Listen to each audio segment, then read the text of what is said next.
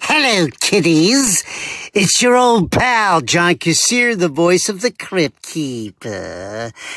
And tonight, I'd like to introduce all of you creeps to the Crypt Keepers podcast, hosted by Spooky Bruce and Horror Ryan. But be careful what you ask for. You may get it.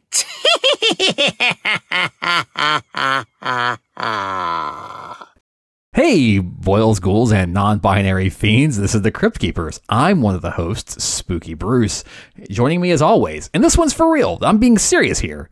The Guinness Book of World Records record holder for the most Marvel tattoos, Horror Ryan. This is for real. This is not a joke.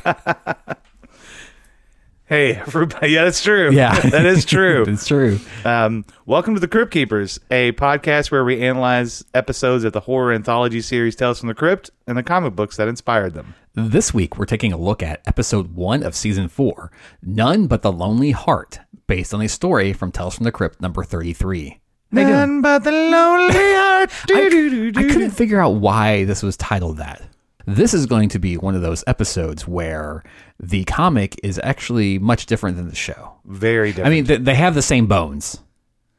They do, but man, the way that they get there in the comic, I almost had whiplash. Yeah, and the comic ending is actually a bit different than the episode ending. Oh, yeah. Yeah. For sure. Yeah, I was surprised at how different they were. Right. Yeah. Yeah. This is one of those really interesting stories where both are good, but they're so wildly different. Personally, I recommend checking both of them out. Yes, yeah. For sure. Plus the art in the comic, Graham Ingalls. Oh, yeah. He kills it. Yes. Literally. Yes, he does. Yeah. But hey, how are you? But some of the, real quick, I will answer that question in a moment. Yeah. The special effects in this episode, the makeup effects. Oh, they're great. Are spot on. Oh, yeah. Oh, my They're gosh. wonderful. I can't wait to talk about it. Oh, yeah. Anyway, I'm good. Yeah? How you been doing? Pretty good. Yeah.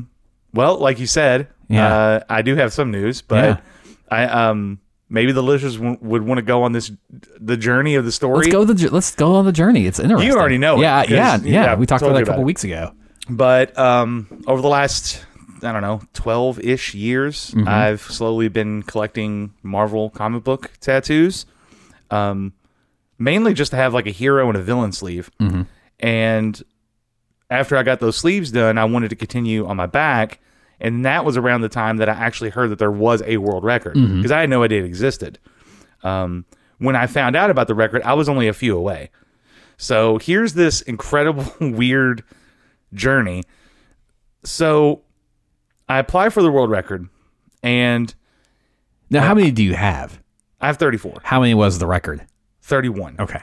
And I applied, in which you have to give them every piece of information, videos, medical personnel, counting the tattoos, making sure they're legit. I had to send my birth certificate. And Guinness, as an organization, is based in the UK. Yeah. And sent all that in, and they're like, hey, you could pay, I think it was 3 figures, Oh, God.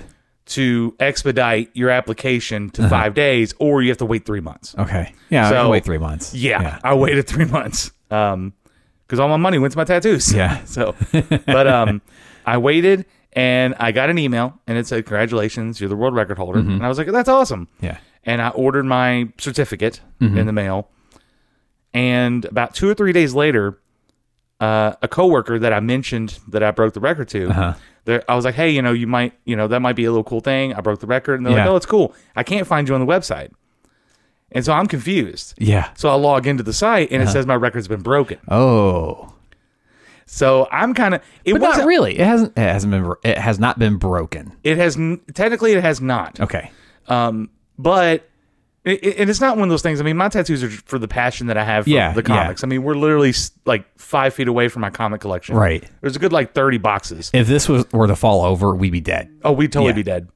So I'm super confused, and I send a message, and honestly, and I don't care if someone breaks the record. This was a passion thing for me. Right. This was just like a cool little hey, I got these tattoos that I always wanted, but at one time I have this little certificate. It's kind of a cool little notch on my belt. Yeah. So it wasn't that it was broken. It was just the fact that it was broken. I think the record was like for like 4 or 5 years it held. Yeah. And I thought, based on the information that was given to me, that I held the record for 3 days. Yeah. And I couldn't even get the certificate mailed to me Right. in enough time because I was like, oh, wow, look, the certificate's here. It's already invalid. Right. You know? So I was a little bummed, but hey, I still broke the record. Cool. Fast forward a couple weeks, I get an email from the social media team at Guinness, and they're congratulating me, but they also gave me this inside scoop that gentleman named Rick in Canada, the previous record holder, a couple of days after they approved my application, they approved his application to update the number of tattoos he has. Oh. Which is also 34. Oh, yeah. So we both they're co-world record holders. That's awesome. And you've struck up a friendship with him. I did, yeah. So there was some lingo that was being said kind of as far as the process of what they want to do, because there is going to be some stuff that comes out in the future, in the next weeks or months, like video and stuff like that. And I wanted it to be very clear that this is not like a battle. Yeah. You know, it's two dudes who have Marvel tattoos. Yeah. Like, it's not, you know. There's no animosity there. Right. Yeah. This isn't the Olympics. Right. Right. So I was like, it sounds like we'd have a bunch of talk about it. I mentioned it. I do have an interview that I already did where I mentioned, like, it would be great to meet him. Yeah. Because clearly we have something to talk about. And I'm sure we're both really tired of hearing, wow, you must really like Marvel. That's what I get all the time. And so I messaged him on Facebook. I found him. And I'm like, dude, I think it's awesome that we both share this record. I love your work. You know, and I just kind of make this throwaway little sentence where I was like, it's really cool that you live in Canada. I wish I lived somewhere where hockey was beloved more. Because, you know, me and Natalie, we love hockey. And you live in Kentucky. And we live in Kentucky. Yeah. So we watch every single Washington Capitals games, and no one else watches hockey in this area. So he actually, ever since then, through a chat with him, we've talked nothing but hockey. That's awesome. We've hardly talked about the tattoos. That's awesome. So big shout out to Rick. Seems like a really great guy, and I'm just really stoked to be a world record holder. Yeah, you got the certificate. Yes. Yeah, I do have I a held it in certificate. my hands a moment ago. And I looked at it and said, now I have the certificate. You do? Now I'm the record holder. Oh, God. I do plan on getting more for sure, because, I mean, my back piece isn't finished. So regardless, I do need to add more to it. But I do plan on getting a few more characters. I don't know what to do really after that. I don't know if I want to continue to Marvel or go to horror. I definitely want some more horror tattoos. But yeah, I guess it's just a cool little notch on my belt. Yeah, I guess. that's awesome. I don't know. Like, everyone, it's weird because I've been getting Marvel tattoos for over a decade. Right. So now there's all this, like, I'm getting emails, I'm getting, like, asked for interviews and stuff. And it's kind of weird to me because I'm like, they've always been there. Yeah. You know? So, but I think it's a cool accomplishment. It's nice to be seen. Yeah. And like in the interview, they were like, what do you think if someone else gets the tattoos? I'm like, get them. Yeah. I mean, if you love comic books, right, why not? You know? So I got a certificate. That's really cool. I did a really long video shoot that they asked me to do. It turned out to be like 9 hours or so. God. Like a couple days ago. That was really cool. But that's all going to be released as it comes out. Because once I give all this stuff to Guinness, it's up to them. Yeah. So, but thank you for congratulations and all that stuff. Yeah. And it's just really cool. Yeah. I think it's really neat. It's pretty awesome. I've been telling everyone I know. Yeah, Grace, I posted something on Facebook and she was like, you're famous. Yeah. And I'm like, I'm not famous, but but I appreciate the sentiment. Hey, you're right there beside those two giant dudes who ride the tiny motorcycles. Yeah, I mean, hell yeah. That's awesome. But more importantly, yes, I have discovered a genre of film that I didn't know I would like as much. Okay. They're called Japanese splatter films. Oh, yes. Okay, so you've been watching, like, let me think of something off the top of my head here. Tokyo Gore Police. Yes. Something like that, yeah. I just watched it like a week and a half ago. Okay. Dude. Yeah. I loving them. It's so bonkers. Yeah. It's just so over the top. I will say that a movie I liked a little bit more, because you know me, I get obsessive. I mean, comic tattoos. Right. But, you know, like, what? Right. But my like ADD brain is like, oh, there's this Tokyo Gore Police. What else have they made? Yes. And there's a list. And so a couple days ago, me and Nat watched Robo Geisha. Okay, yeah. That's just as bonkers. Well, I'm thinking of one. what is it? Have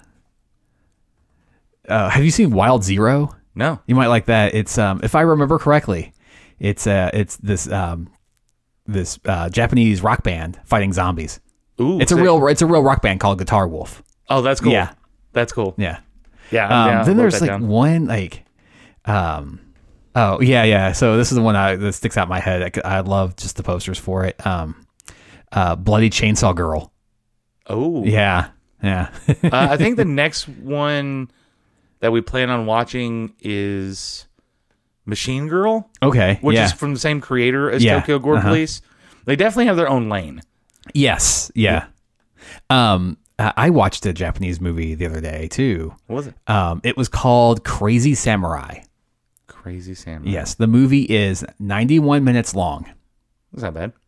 77 minutes of that are a fight sequence. What? A one-shot fight sequence. Hold on, let me get my pen. What's it called? It's called Crazy Samurai. Okay. Now, so most don't expect it to be John Wick kind of action. Right. Because of what they have to accomplish in this film. Yeah. There are some really cool fight scenes, but most of the time it's like a video game where you have figured out how to fight the enemies. Yeah. They run at him with their sword up and he hits him in the belly, most of them. Oh, yeah. But it's him versus 400 people. That's awesome. Yes. It was Hell very yeah. entertaining. Hell yeah. That's going to be on the list for sure. But I will say, I think that this episode, I guess Yeah, can't we're really 15 minutes into this. We might as well start talking about the actual thing we came to talk about. We're starting season 4. We are starting season 4, yeah. We're doing it. I was about to say that this is an all-star cast, but then the last episode was an all-star cast. Yes, yeah. But this one has some dingers. It does. It absolutely does. Yeah. I mean, they can both have all-star casts. Oh, yeah. Yeah. So you want to get into it? Let's do it. All right. So this is None But the Lonely Heart from episode 1 of season 4. Directed by Tom Hanks. Written by Terry Black. Starring Treat Williams, Frances Sternhagen, Henry Gibson, and Tom Hanks, and Sugar Ray Leonard. Howard Prince is a con artist who marries lonely old women for their money, then kills them to take their inheritance. When he sets eyes on a new victim, Effie, Howard begins receiving vaguely threatening letters from someone that knows his secret. Howard then murders everyone he suspects may be the culprit, including his business partner, the owner of a dating service, and Effie's butler. After he murders Effie, he receives one last letter demanding Howard meet the letter writer at Effie's crypt. There, Howard discovers that love may be eternal after all. Dun dun dun. dun. That's great. Yeah, it's the best part of the show. It's definitely the best part of the show. Oh, I no. think I look forward to the most. No. I am the straight man. You are here you're here for the emotion and the color. I think you do the work. Oh, no. No. I mean, you do all the post-editing shit. Well, you do all like the writing down the notes, then describe the episode and we're in gonna way see, more depth than I do. We're going to see if Ryan can read it. Yeah. It's been a few days since I wrote the notes. Weeks. Yeah, it's been a week. So first off, we have Terry Black as the writer. This is his 4th of 5 episodes of Tales from the Crypt. He did Dig That Cat. Yeah. He's real gone. Corbin's Calamity. These are all ones we love. Yeah. Corbin's Calamity, The Reluctant Vampire. That's a good one, too. This one, and then he does one later in the season, Beauty Rest. I don't remember that one. He also did, I hate this movie, Dead Heat.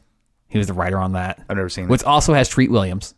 What a name. Yeah, I think you did. It was on Joe Bob. Oh, okay. It's a zombie movie where a guy like is becoming a zombie. He's a cop trying to solve like his murder before he like rots away. Oh, and it's got 2 cops. Yes. That are buddies. Yeah, like Joe Piscopo. I mean, yeah. Yeah, it's dumb. I hate it. But he also wrote some awesome stuff.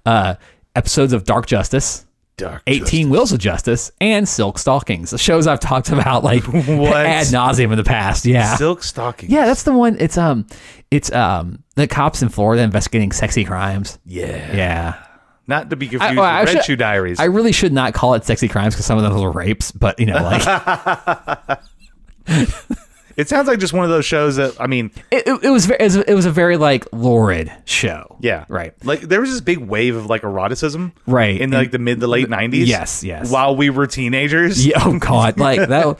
And shaped us. Yeah, absolutely. 100%. Can I tell you a story? Yes, go It's ahead. super quick. So this is no one's ever going to understand this unless you're like 35 or older. Mm-hmm. So sorry to some of our audience.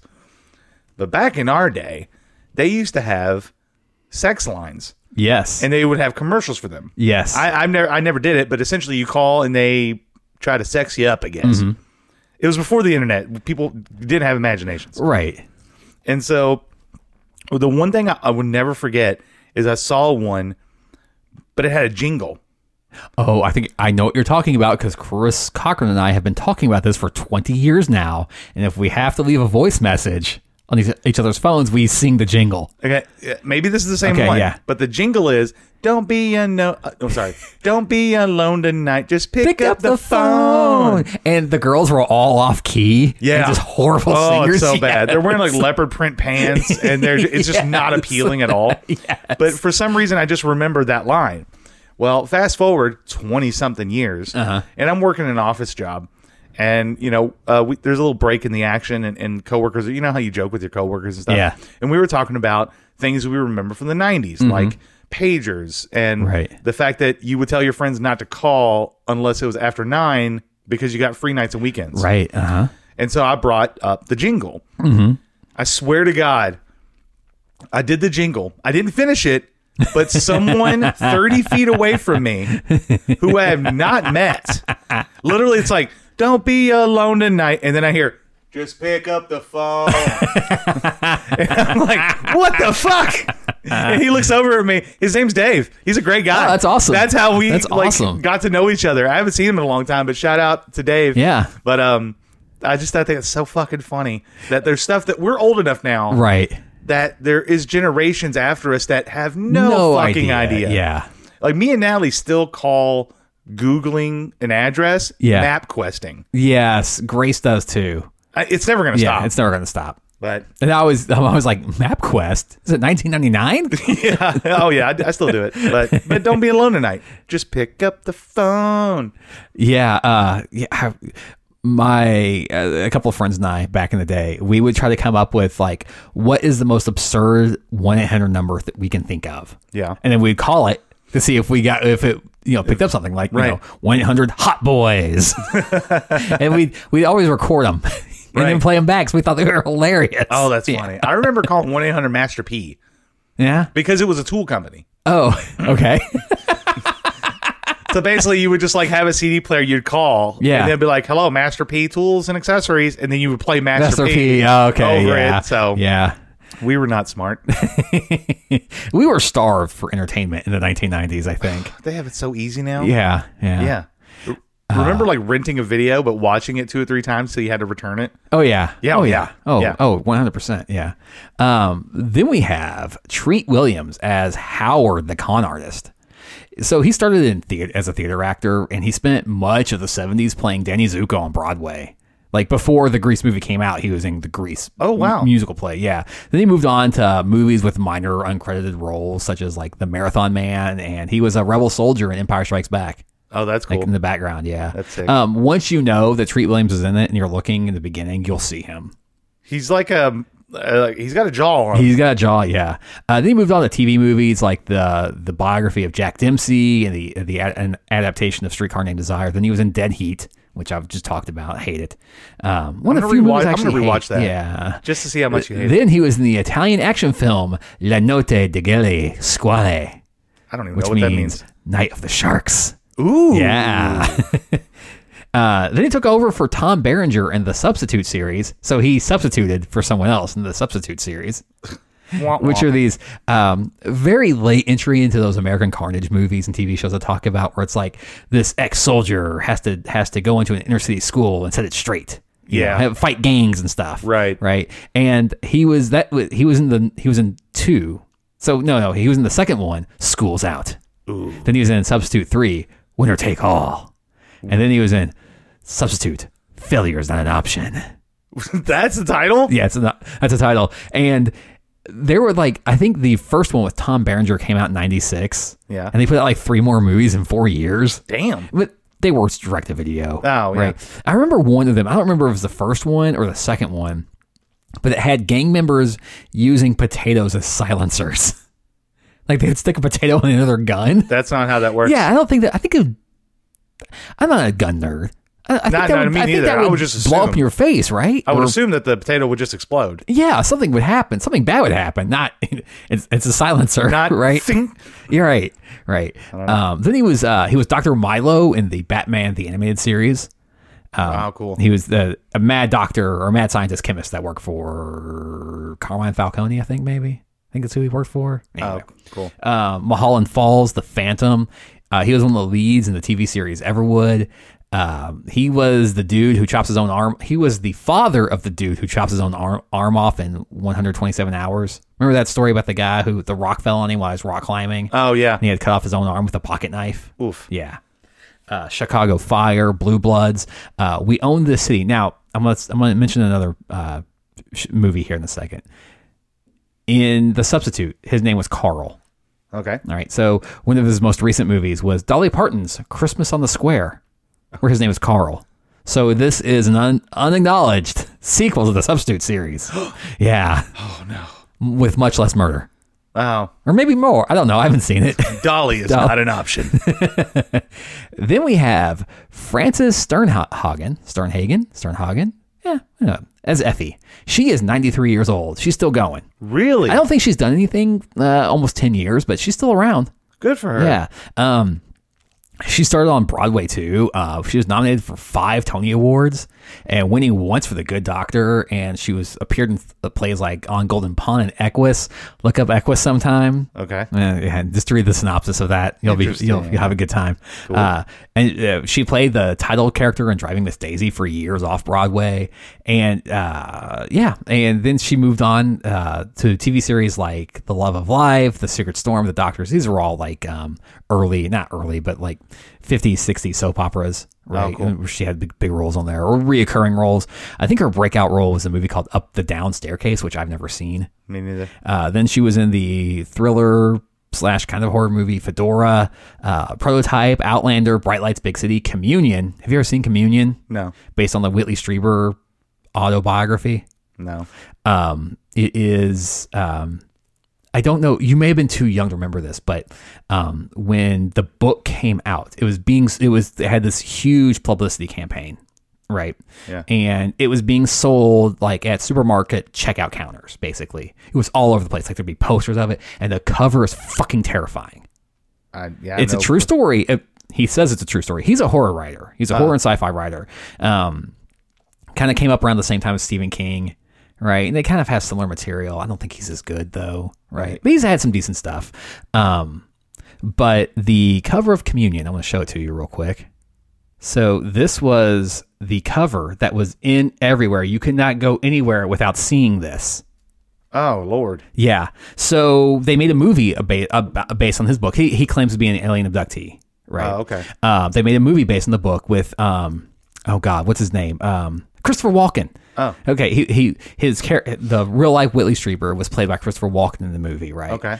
It's not great, but there is this one scene that is one of the creepiest scenes ever in a movie where like he wakes up at night and he thinks there's something like at his bedroom door and you just see like the face of the alien like halfway peek around. Ugh. Yeah, it's terrifying. Yikes. One of the most it gave me nightmares. Yeah. Yeah. I was scared of doorways to this day because of that, because of that one scene. Anyway, so she was Cliff's mom on Cheers. Really? Yeah. That's cool. She was in Misery. She was in Raising Cain, the Brian De Palma movie about a guy with split personalities, with John Lithgow as the guy with split personalities. Sex and the City, ER, The Mist. Oh, The Mist. She's one of the people in the car at the end. Oof. Yeah. And most recently, she was on The Closer for a lot of episodes. So then we have Henry Gibson as Stanhope the butler, Effie's butler. So he's originally from Germantown, Pennsylvania. I know you haven't heard of that, but I just mentioned it because that's the area my in-laws are from. Like they live cool. like right next the town over. Oh, that's cool. Yeah. I've definitely seen him in multiple Oh, things. yes, you have. And he played a big part of your childhood, and you don't know it yet. Ooh. But we're going to save that to the end. He got a start in The Nutty Professor, then he went on like for small roles in Beverly Hillbillies, My Favorite Martian, and Dick Van Dyke. But his big breakout, one of his big breakouts was he played the role, and I apologize for this, as the Indian Charlie Horse in the Three Stooges movie, The Outlaws Is Coming. Never seen it. Never seen it either. I didn't know they were making Three Stooges movies that late because this was in the 60s. Really? Yeah. Oh wow. Yeah. No, I thought they were. Then he became a regular on Rowan and Martin's Laugh-In with people like Goldie Hawn. Oh, right. cool. And he's in the movie Nashville. He did episodes of Dukes of Hazzard, Fantasy Island, Wonder Woman, Love Boat, Simon and Simon, Magnum PI, Knight Rider, MacGyver, Murder, She Wrote. He was the head Nazi in the Blues Brothers. Oh damn. Yeah, he was in The Incredible Shrinking Woman, National Lampoon's Vacation, an episode of the Twilight Zone revival in the 80s, Interspace, Switching Channels, The Burbs. Have you ever seen The Burbs? Yes. He Love was The Burbs. Klopak. Oh cool. Yeah.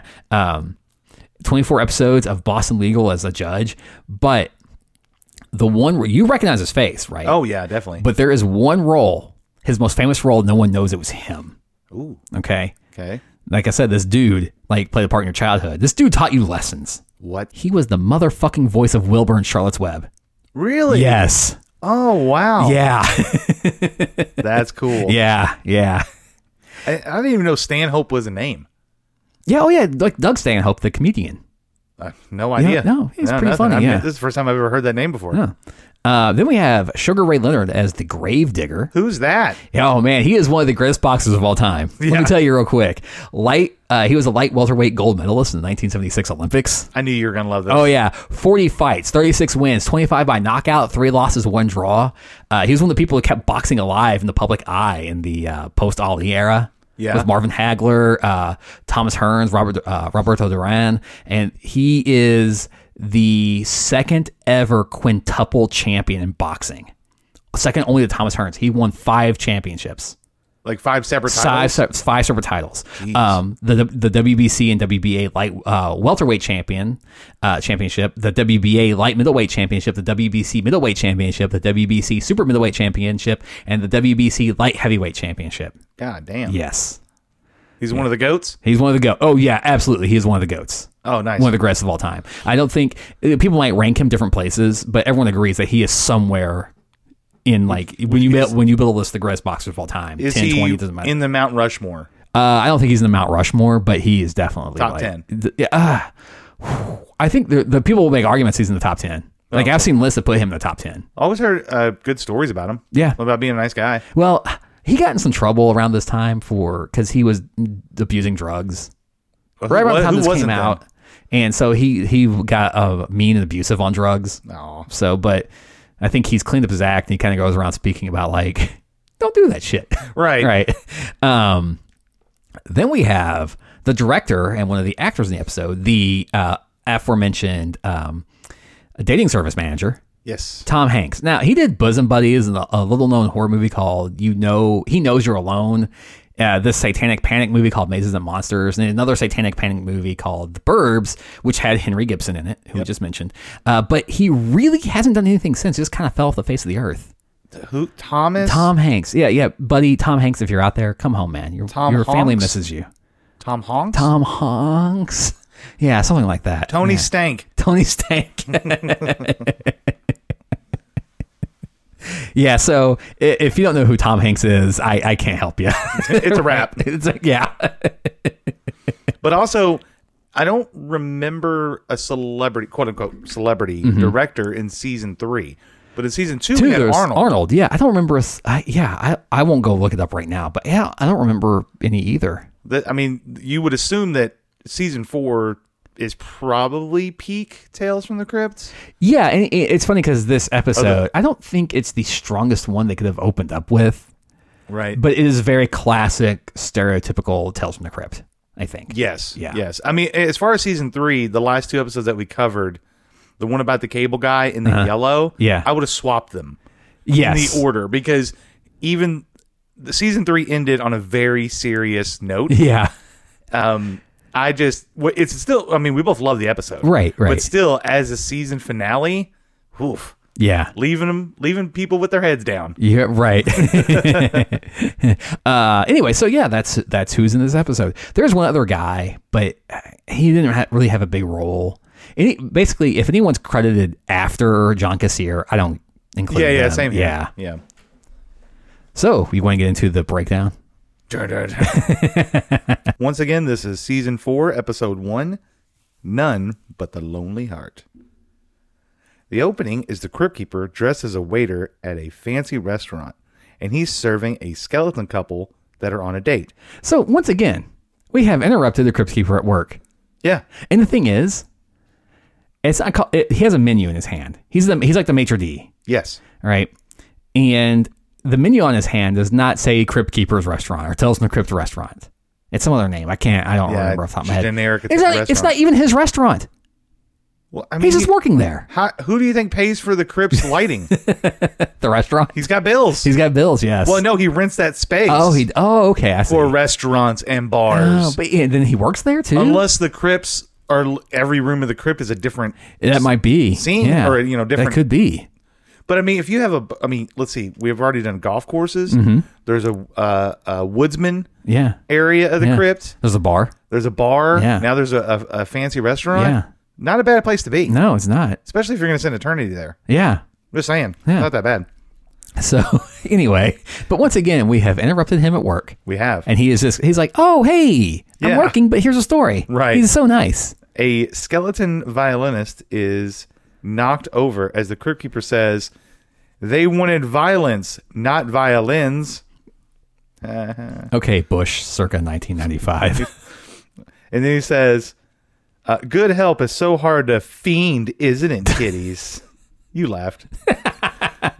He hands out the menu and he says, want more champagne? This story is about the quickest way to get a woman's heart. And that is with a pickaxe. Oh, but there's no pickaxes in the story. Yeah, don't worry about it. You're overselling it. Yeah. Yeah. Oh, yeah.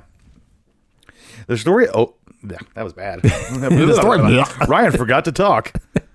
The story opens to a camera painting over a fine china and silverware to an elderly woman. And I want to say, you talked about throwing up. I almost gagged. Why? Because when the camera panned over, it shows the elderly woman putting on lipstick so much that I gagged. Like, is that thing where, like, she does... Oh, yeah. And, like, she'll do a couple, like, a layer. Yeah. And then she'll lick her lips. And then do that. And then she did it, like, 2 more times. Yeah, it was weird. And I was like, no. A much younger Howard walks in with dinner. And it's all paste and mashed foods. Yeah. And this episode has not aged. I mean, no pun intended. Has not aged well when it comes to ageism. No, it has not. There's a lot of little nuggets in there. Well, like, Frances Sternhagen's character, Effie, they make her look really elderly. She's only 60 in this episode. Really? Yeah. Well, I mean, yeah, you said she's alive now. She's 93. I mean, it was 90. This episode premiered June 27th, 1992. Yeah, so she was 62 years old. Yeah, she was born 1930. So, yeah, but they make her look at least 80. Decrepit. Yeah. Wow. He pours some wine for a nice dinner for 2, in which he says it's a special occasion. They toast, and then he says a cheesy line about aged wine and says... It tastes like everything it's touched. The grapes, the soil, the oak in the barrels, and now your lips. The lips we just saw her painting for 4 minutes. After she swoons, Howard brings up an investment opportunity, and she says that it's completely up to him what he does with her money. Howard says, no, it's your money. I'm just managing for you. She signs the document without even reading it and then says, now you do something for me. Howard goes on to recite poetry as she takes another drink of wine, but suddenly starts to choke. Howard continues his line as she slumps back in her wheelchair, dead. Howard, she convulses a lot, too. Oh, yeah. She's freaking out. But he's still like, I that line was way too long to write down. Right. But he was just like the flowers and the mountains. Right. And she's like, poppers. That's for someone special. That sounded bad. That sounded worse. Keep that in. Howard, to himself, as he picks up the phone, says, such a shame to waste such a good wine. Then, when someone picks up the phone, he sounds distressed. He goes, oh, please, we need an ambulance. It's my wife. I think she's had a heart attack. The next scene is at the funeral. Howard is, quote, crying. And there are only 2 other people at the funeral. They pay their respects to him and says, she really loved you. And the other person says, you made her last few months very happy. Once everyone leaves, a large man appears behind Howard. He says, good job. You had them all fooled. Howard says, what the fuck are you doing here, Morty? As a matter of fact, I was very fond of Matilda. She was a wonderful woman, but also so was Elizabeth, and so was Claire. Mort says, shame they all had to be killed. Howard responds, that was business. I could have taken the money and ran, but I did these ladies a big favor. I made them feel loved. Mort says, well, as your business partner, it's my responsibility to give you bad news. The IRS has frozen $1 million and has moved up our date with the grand jury. And Howard says, God damn it. It's not clear, like, exactly what their scheme is.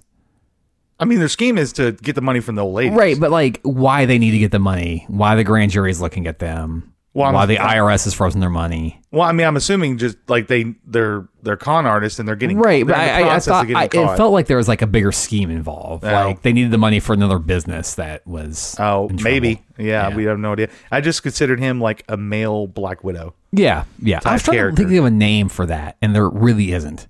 Yeah. Yeah. Every time I hear Black Widow, I don't think about the comics. I think about the Addams Family sequel. Oh, yeah. Because there's the Black Widow who tries to marry Fester. Uh-huh. It's so funny. Mort says, well, we have 5 million, more or less. I say we get out of the country that has warm weather and no extradition treaty. Howard says, no, we had a mission to set ourselves up for life, and 2 million apiece won't do that. Let me go ahead and cut that off. I could live off of $2 million. Right, yeah. I could live the rest of my life off $2 million. Yeah, I think I could too. Yeah. But also, what is that in 1992 money? I have no idea. Let's see here. $2 million in 1999. What is it, 2 or 5? Well, it's 5 million, but he said 2 million. So I guess just do 2.5 million. 2.5. A person. That's got to be at least 4 million. Let's see here. That would be 5.3 million. Oh, they're fine. Yeah, they're fine. They're fine. Thank you. Yeah, you're welcome. Mort says, but we're 11 days to face a grand jury. Howard says, give me 10 days and I'll bag one more old lady. Mort replies, 10 days?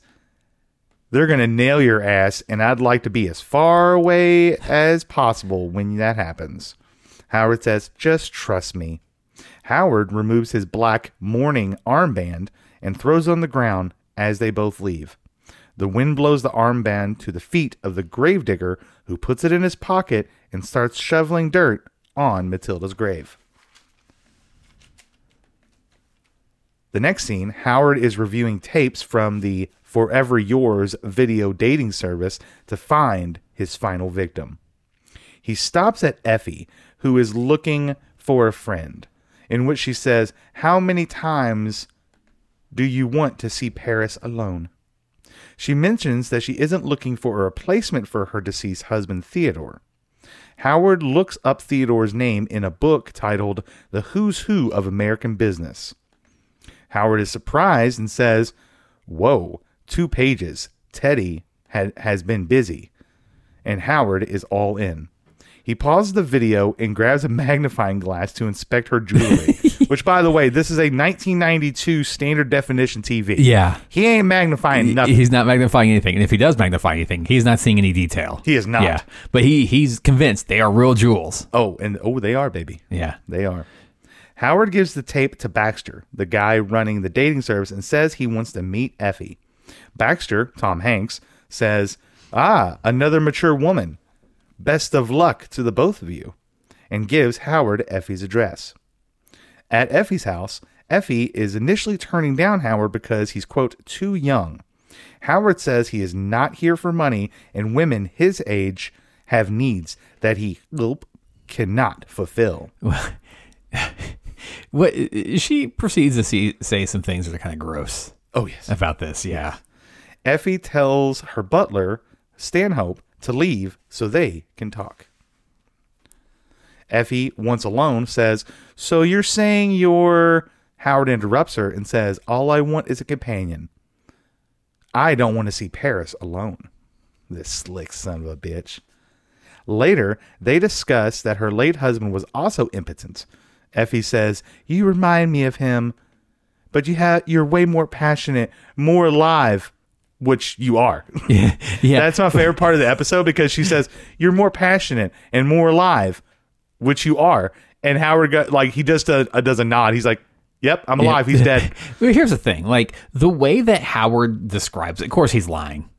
Yes. Yeah, of course he's lying. But the way he describes it, he doesn't have an impotence problem. No. He's just like, he's describing himself being asexual.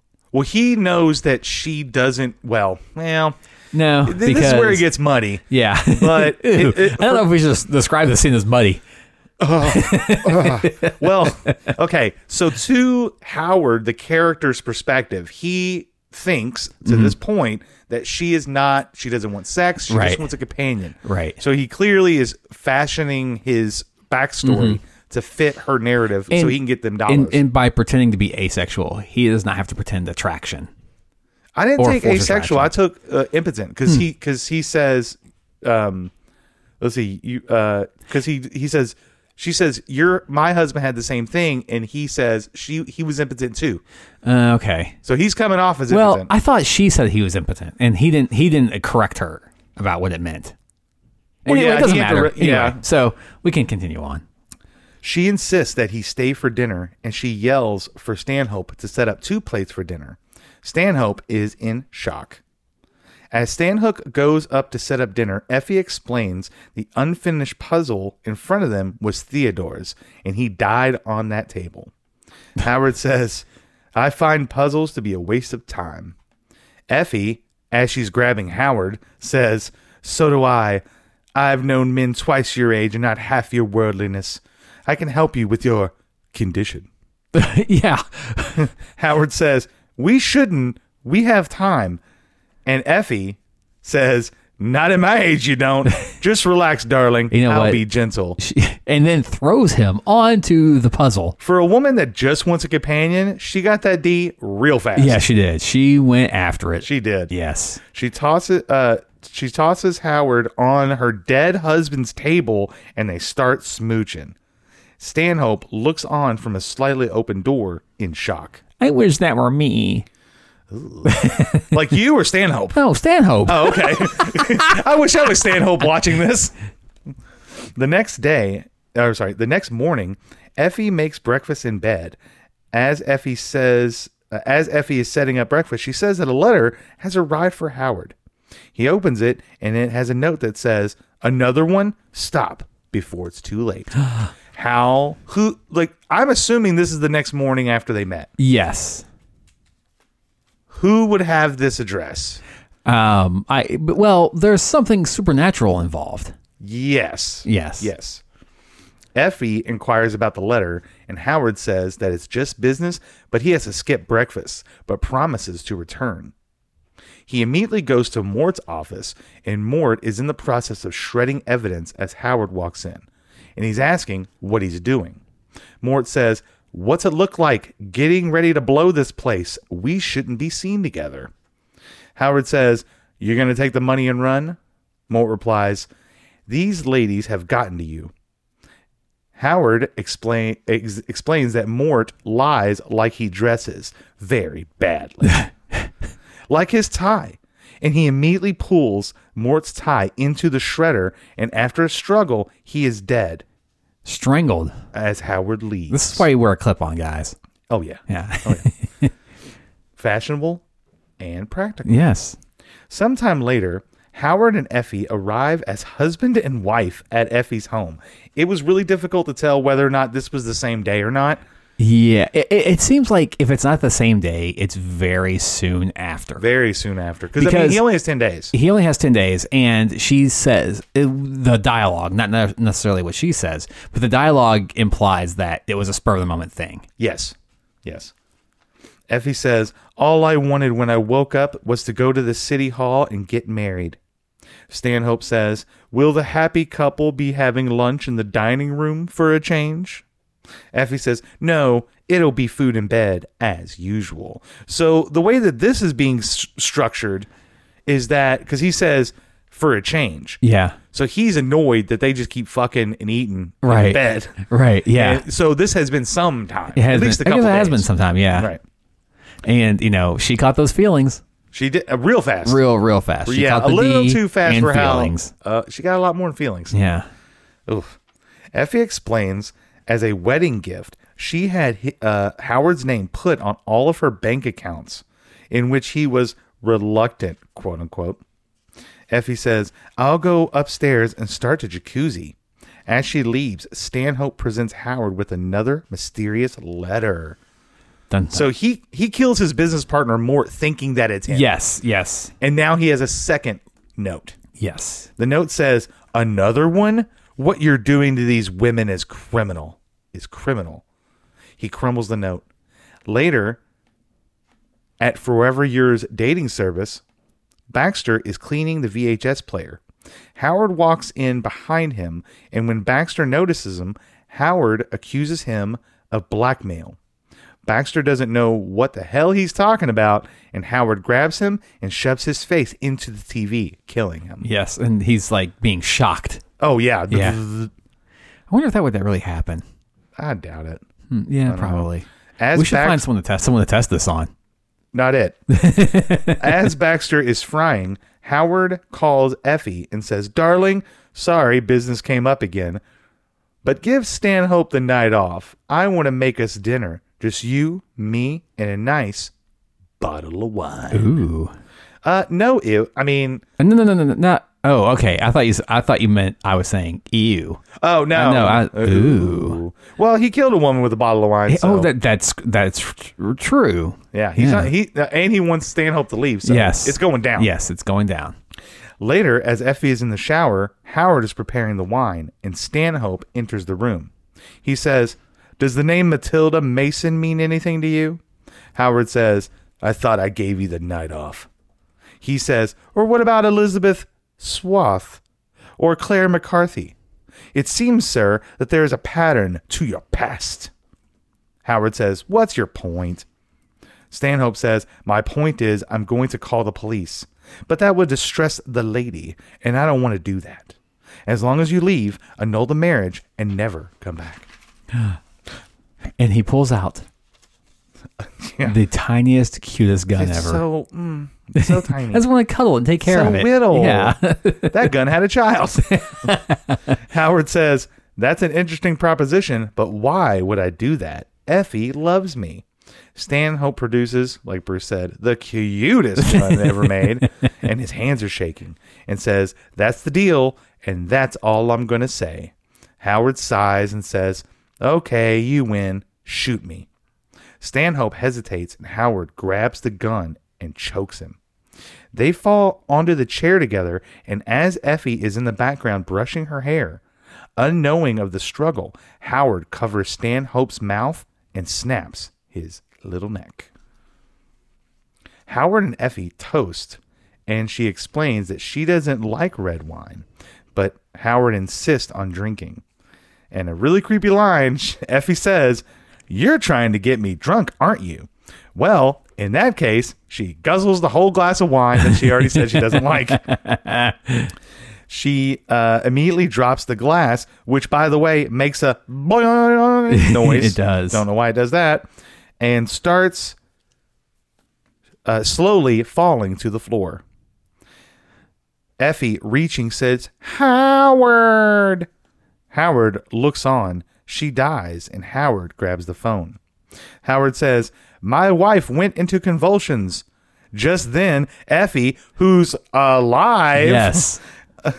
grabs Howard, and Howard grabs her with one arm and has the phone in the other hand. Howard says, She's gone into the convulsions and fell down the stairs. I think she's dead. As he says this, he has her in the other arm and throws her down the stairs. And the screen goes to black with a very vivid sound. The whole time he's on the phone with 911. All right. He should have heard. They should have heard all that. Yeah, they should have heard all that. But the whole time he's like, my wife, I think she had a heart attack or stroke or whatever he said. And then he's like, she fell down the stairs. Yeah, and as he says, fell down the stairs, he throws her out off the stairs. It's hilarious. Later, Howard is calling to book a flight with a briefcase full of money. As he's leaving to go to his flight, another note is at the door. It wasn't Baxter. It wasn't Mort. It wasn't Stanhope. It was not Stanhope. The note tells Howard to go to the cemetery mausoleum where Effie is laid to rest. And boy, he is pissed. At the mausoleum, a figure with a flashlight finds Howard waiting for him. It's the gravedigger, explaining that the women told him to bring Howard here. The gravedigger says, if you heard them begging me to bring you here, you do it too. Howard grabs the gravedigger and pushes him against the wall. He grabs the gravedigger's shovel and kills him. Like while the gravedigger is against the wall, he basically cuts his head off by spearing him in the neck with the shovel. Yes. As he's opening Effie's coffin, he says, Effie, good news. You're not going to be alone anymore. Because he's about to stash the gravedigger's body in there. But the coffin is empty. Dun, dun, dun. Howard says, where are you? And a faint voice says, I'm right here. Howard turns to reveal a zombified Effie. Effie says, I'm so glad you came. I missed you. And then all of a sudden, next to her, a zombie Matilda says, so did I. Howard is shocked. Matilda says, I can't live without you. And Effie says, we can't die without you. All of his victims rise and move closer as he screams and yells, no, as we fade to black. The Crypt Keeper, now pouring wine, says, that's what I call a happy ending. I knew Effie would win Howard's heart and his spleen and his kidneys and his gallbladder. Man, some of those brides when they come out are just, the makeup of them is awesome. Like the one still in the wedding dress, she's crawling towards him and her eyeball falls out. Yes. Oh, it's so good. So fucking good. It's so gooey. Yeah. Oh yeah. Ugh. Crypt Keeper looks at the skeleton woman and says, anything else? And her head falls off. And then he says, I am really sorry. The dirtiest thing he has ever said on the show. So far, this is the worst joke. This is not my joke. This is the Crypt Keeper's joke. Ryan, take it away. Right. As the skeleton woman's head falls off, Crypt Keeper looks at the camera and says, I love a woman who gives head and lets you keep it. Yay!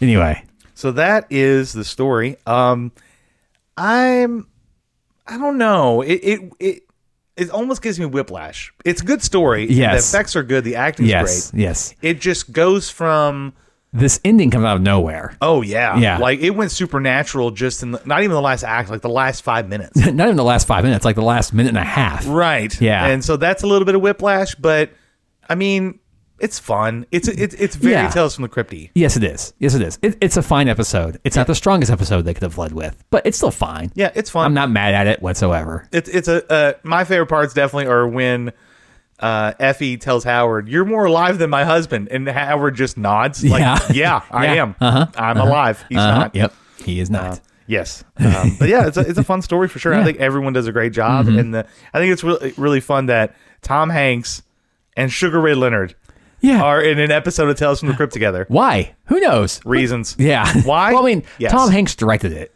right? Yeah. And I could not find anything else that he had directed. There's no other credits on IMDb. But the thing, unless you told me, it still felt like an ordinary, like it was shot the same as a Tales from the Crypt episode. But he went on to do be a producer at HBO, do things like From Earth to the Moon, and Band of Brothers, whatever. And I wonder if this was like the stepping stone toward that. Maybe. We'll let you be a producer, but you got to direct something first and show us what you got. Yeah. He's like, I did. Yeah, there we go. Yeah. I directed Sugar Ray Leonard. And they're like, oh shit. He's like, yeah. Yeah. So yeah, it's That fun. was only his he's been in a couple of things, more than a couple of things. Give or This was take. only his Sugar Ray Leonard. This was only his second role, I think. Oh, really? The other one was like himself on Married with Children. before Really? this, yeah. Everyone played themselves in Married with Yes, Children. yeah. There's a whole. My favorite episode is when Anthrax, the band, Yes, yeah. was guest. Yes. and they played in their living room. Right. pretty cool. I think that was the same episode that was supposed to be like, it also took place at the radio station. I think Part so. of it, yeah. That was supposed to be a spin-off for another series. Really? Yes. That's cool. Yeah. That's really cool. But yeah, that's pretty much it. Yeah. Now take what you've heard so far Yeah. and try to remember the bones of it. Yes. Because yeah. the comic the frame is there, but the paint's a lot different. yes, it is. So this is Tales from the Crypt number 33. This was the same issue as Lower Birth. Yep. I Yeah. noticed that too. Yeah. Written by Bill Gaines, now Feldstein. Art by Ghastly Graham Ingalls. Howard Throne is a con artist that marries rich women for their money, only to kill them to take their wealth for himself. He recounts the history of his scheme to his dog, King, along with how much he despises each of his victims. But when he starts corresponding with a potential new victim, Howard discovers she is drop-dead gorgeous. He thinks he may be able to finally end his con and settle down. What Howard doesn't know is that by catching feelings, he may be digging his own grave. Dun, dun, dun. Yeah. Because he does actually he kind of falls in love with her. Oh yeah. Yeah. For sure. Yeah. For sure. But the thing is, this is before our time. This story premiered December 1952. Uh-huh. So There's some language that's very interesting in this one. was it common for people to date via pen pal? I don't know. Enough to where you're like, hey, I'm going to... Because there is a proposal Yes. via mail where they haven't met yet. Yes. And I just don't know, is that very common? I don't know how common that was. Oof, that'd be crazy. I think Could it might you have been imagine? more common earlier, but in the 50s, I have no idea. No idea. That'd be interesting. Like, hey, But- Grandpa, how'd you and Grandma but- meet? And he's like, I met I read an ad. What he that I've known people, or I know of people who that happened to. Right. I think one of my wife's grandmothers was a mail order bride. Really? I think it was her who told me it was her grandmother was a mail order bride, but the actual mail order bride was her sister. Her sister got sick, and so her grandmother went in her place. Wow. Yeah, I think it was her. Yeah. Yikes. That's weird. But he refers to the flirting they do in the letter writing. Did you notice what he calls it? No. He calls it lovemaking.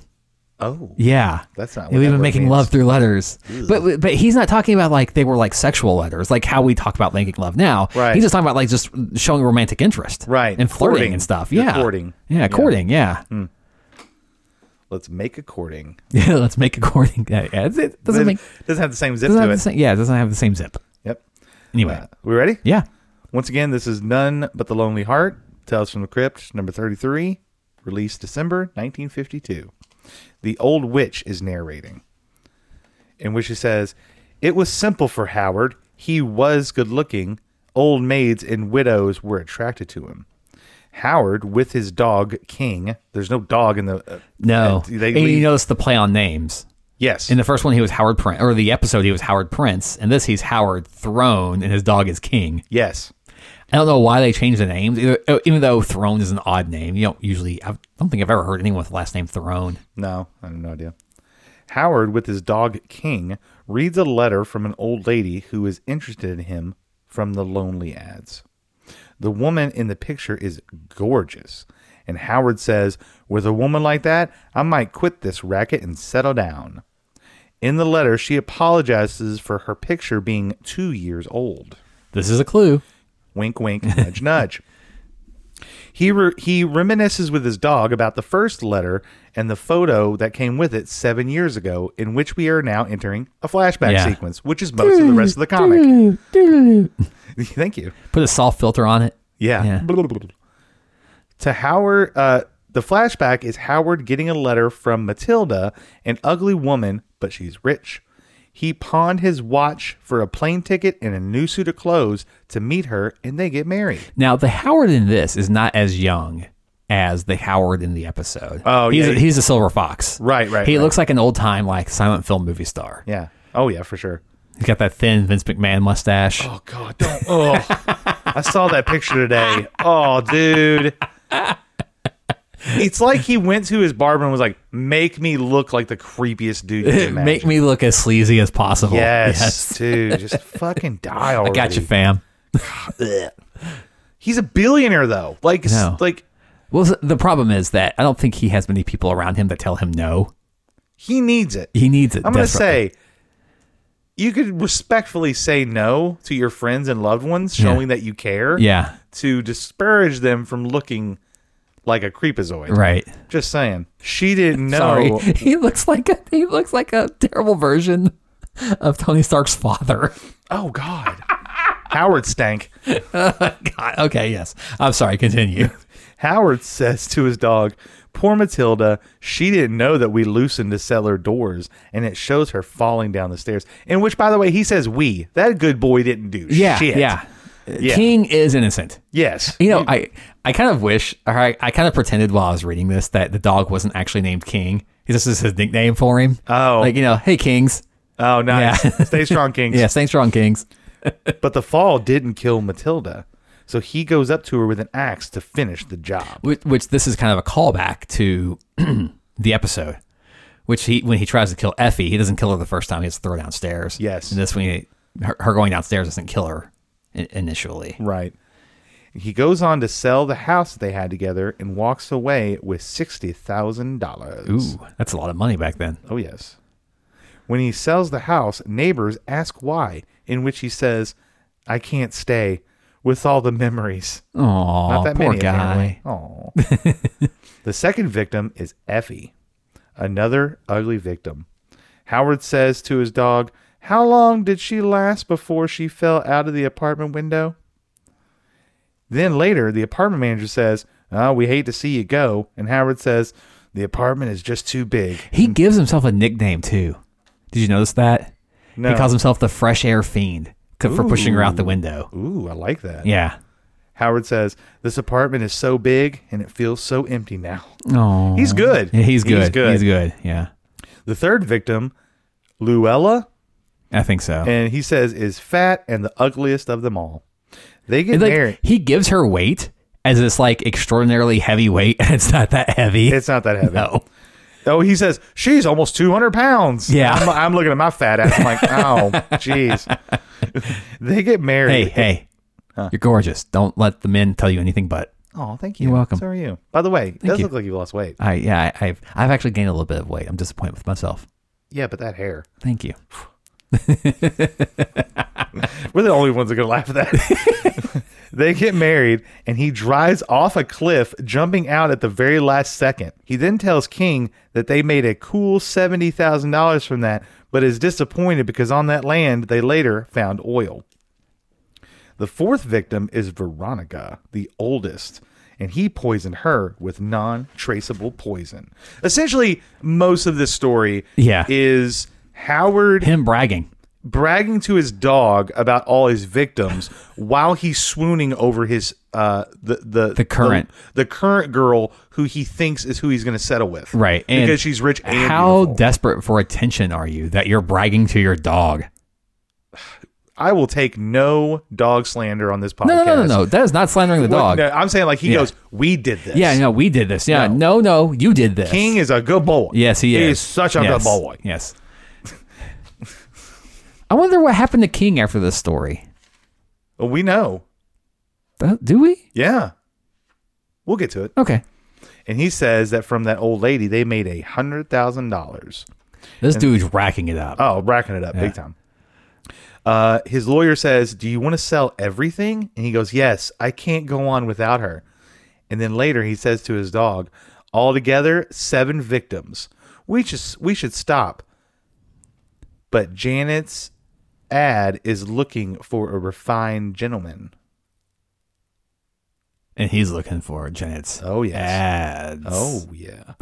During the next few months, he and Janet exchanged letters. And by the way, Janet is this good-looking woman. Yes. He's like, okay, I'm not going to kill her. Yeah. I'm actually going to settle down with her. Very much like 50s pinup girl looking. Oh, yeah. Yeah.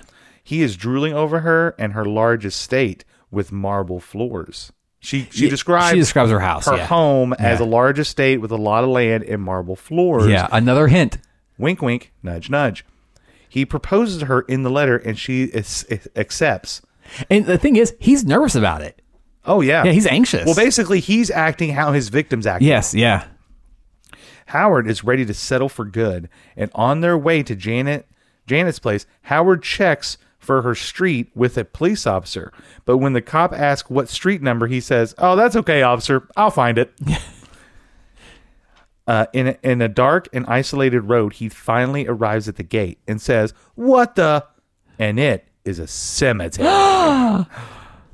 King begins to whine as the car doors open and a zombie Janet attacks Howard. And Howard says the line that's in every single Tales from the Crypt story, "Good Lord." Not choke, gasp. Yeah, choke, gasp, good Lord.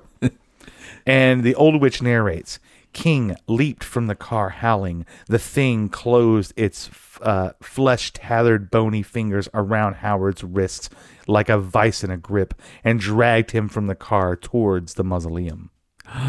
Janet says, "I'm sorry I didn't have more recent pictures of myself. Aren't the grounds just as I described them?" The old witch narrates, the female thing dragged the screaming man into the satin-draped mausoleum with the stained glass windows across from the marble floor and onto the hardwood bronze-trimmed coffin.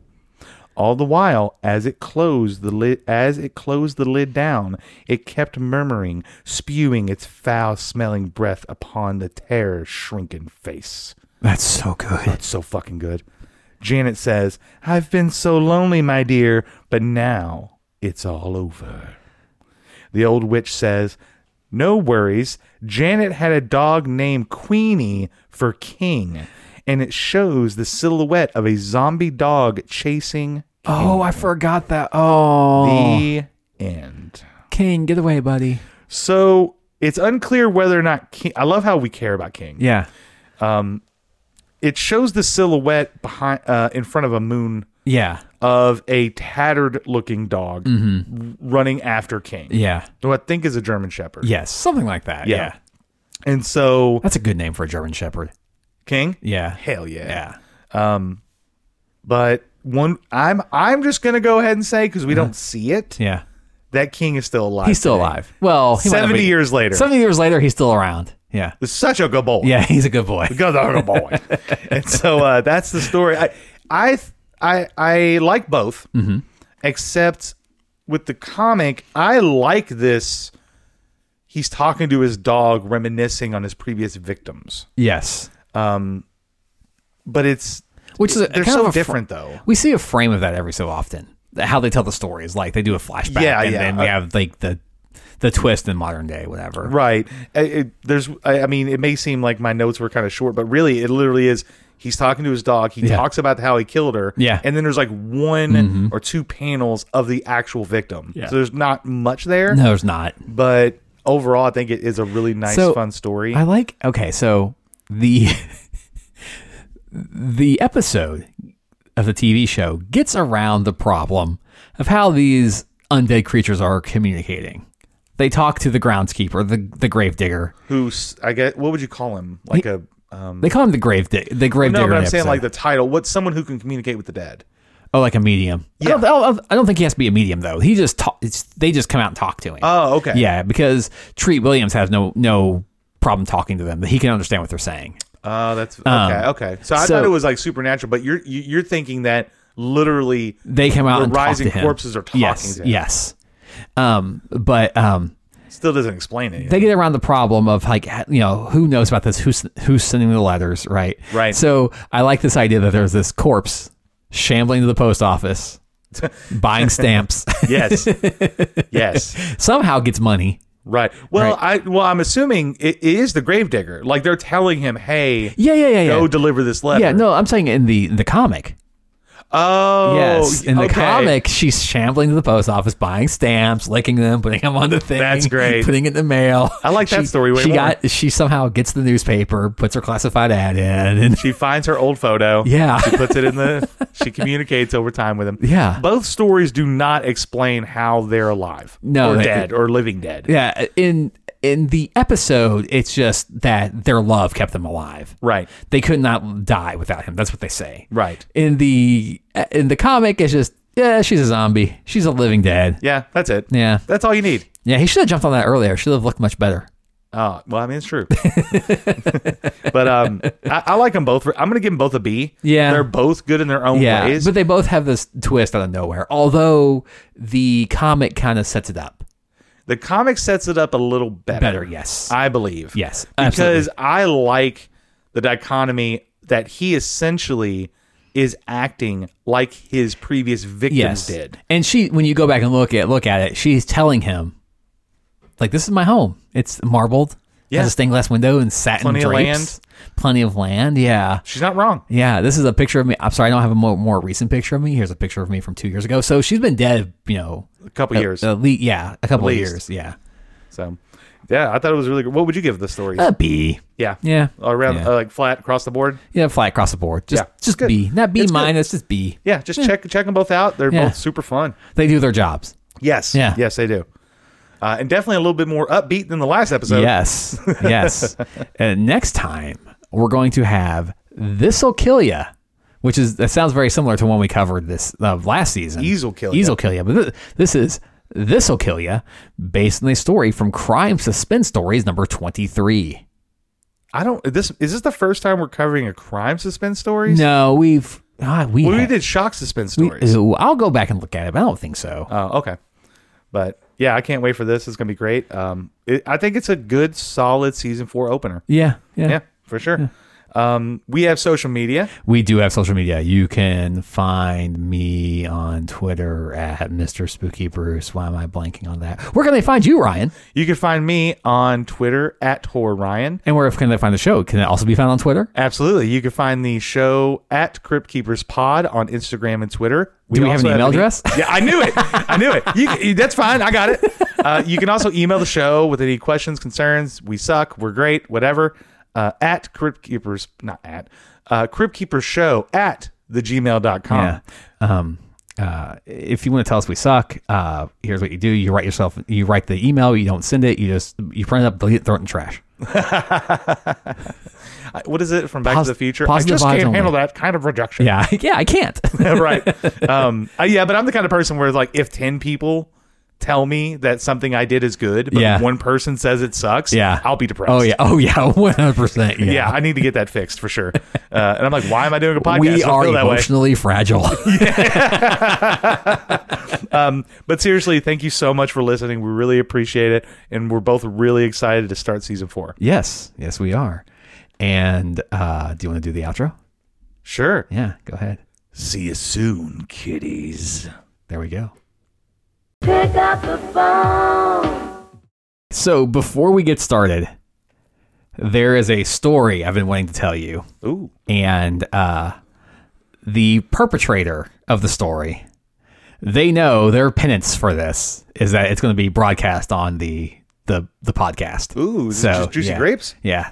Oh yeah. Okay. This is one that I texted you like a couple weeks ago, and I was like, did. Yeah, I was like, I got the story I've just been dying to tell you. Yeah. All right. So, because we haven't seen each other in like 3 weeks since we recorded the last episode. Yeah, I think Yeah, it's so. been a while. I Yeah, missed it's been you. a minute. Miss you. Aw. Yeah. Anyway, so a couple of weeks ago, Grace had a very bad head cold, Oh. and she was miserable. But no fever or anything like that. It wasn't the flu, just a really bad head cold. She's better now. She's good. much better now. Good. And it took her like about 3 or 4 days to get over it. Right. Anyway, so she has a very bad reaction to cold medicines. Okay. They're harsh on her stomach. Right. And but Wednesday morning, in the midst of this, she just broke down. She's like, I have to go to work. I'm miserable. I have to take something. Right. So she took something.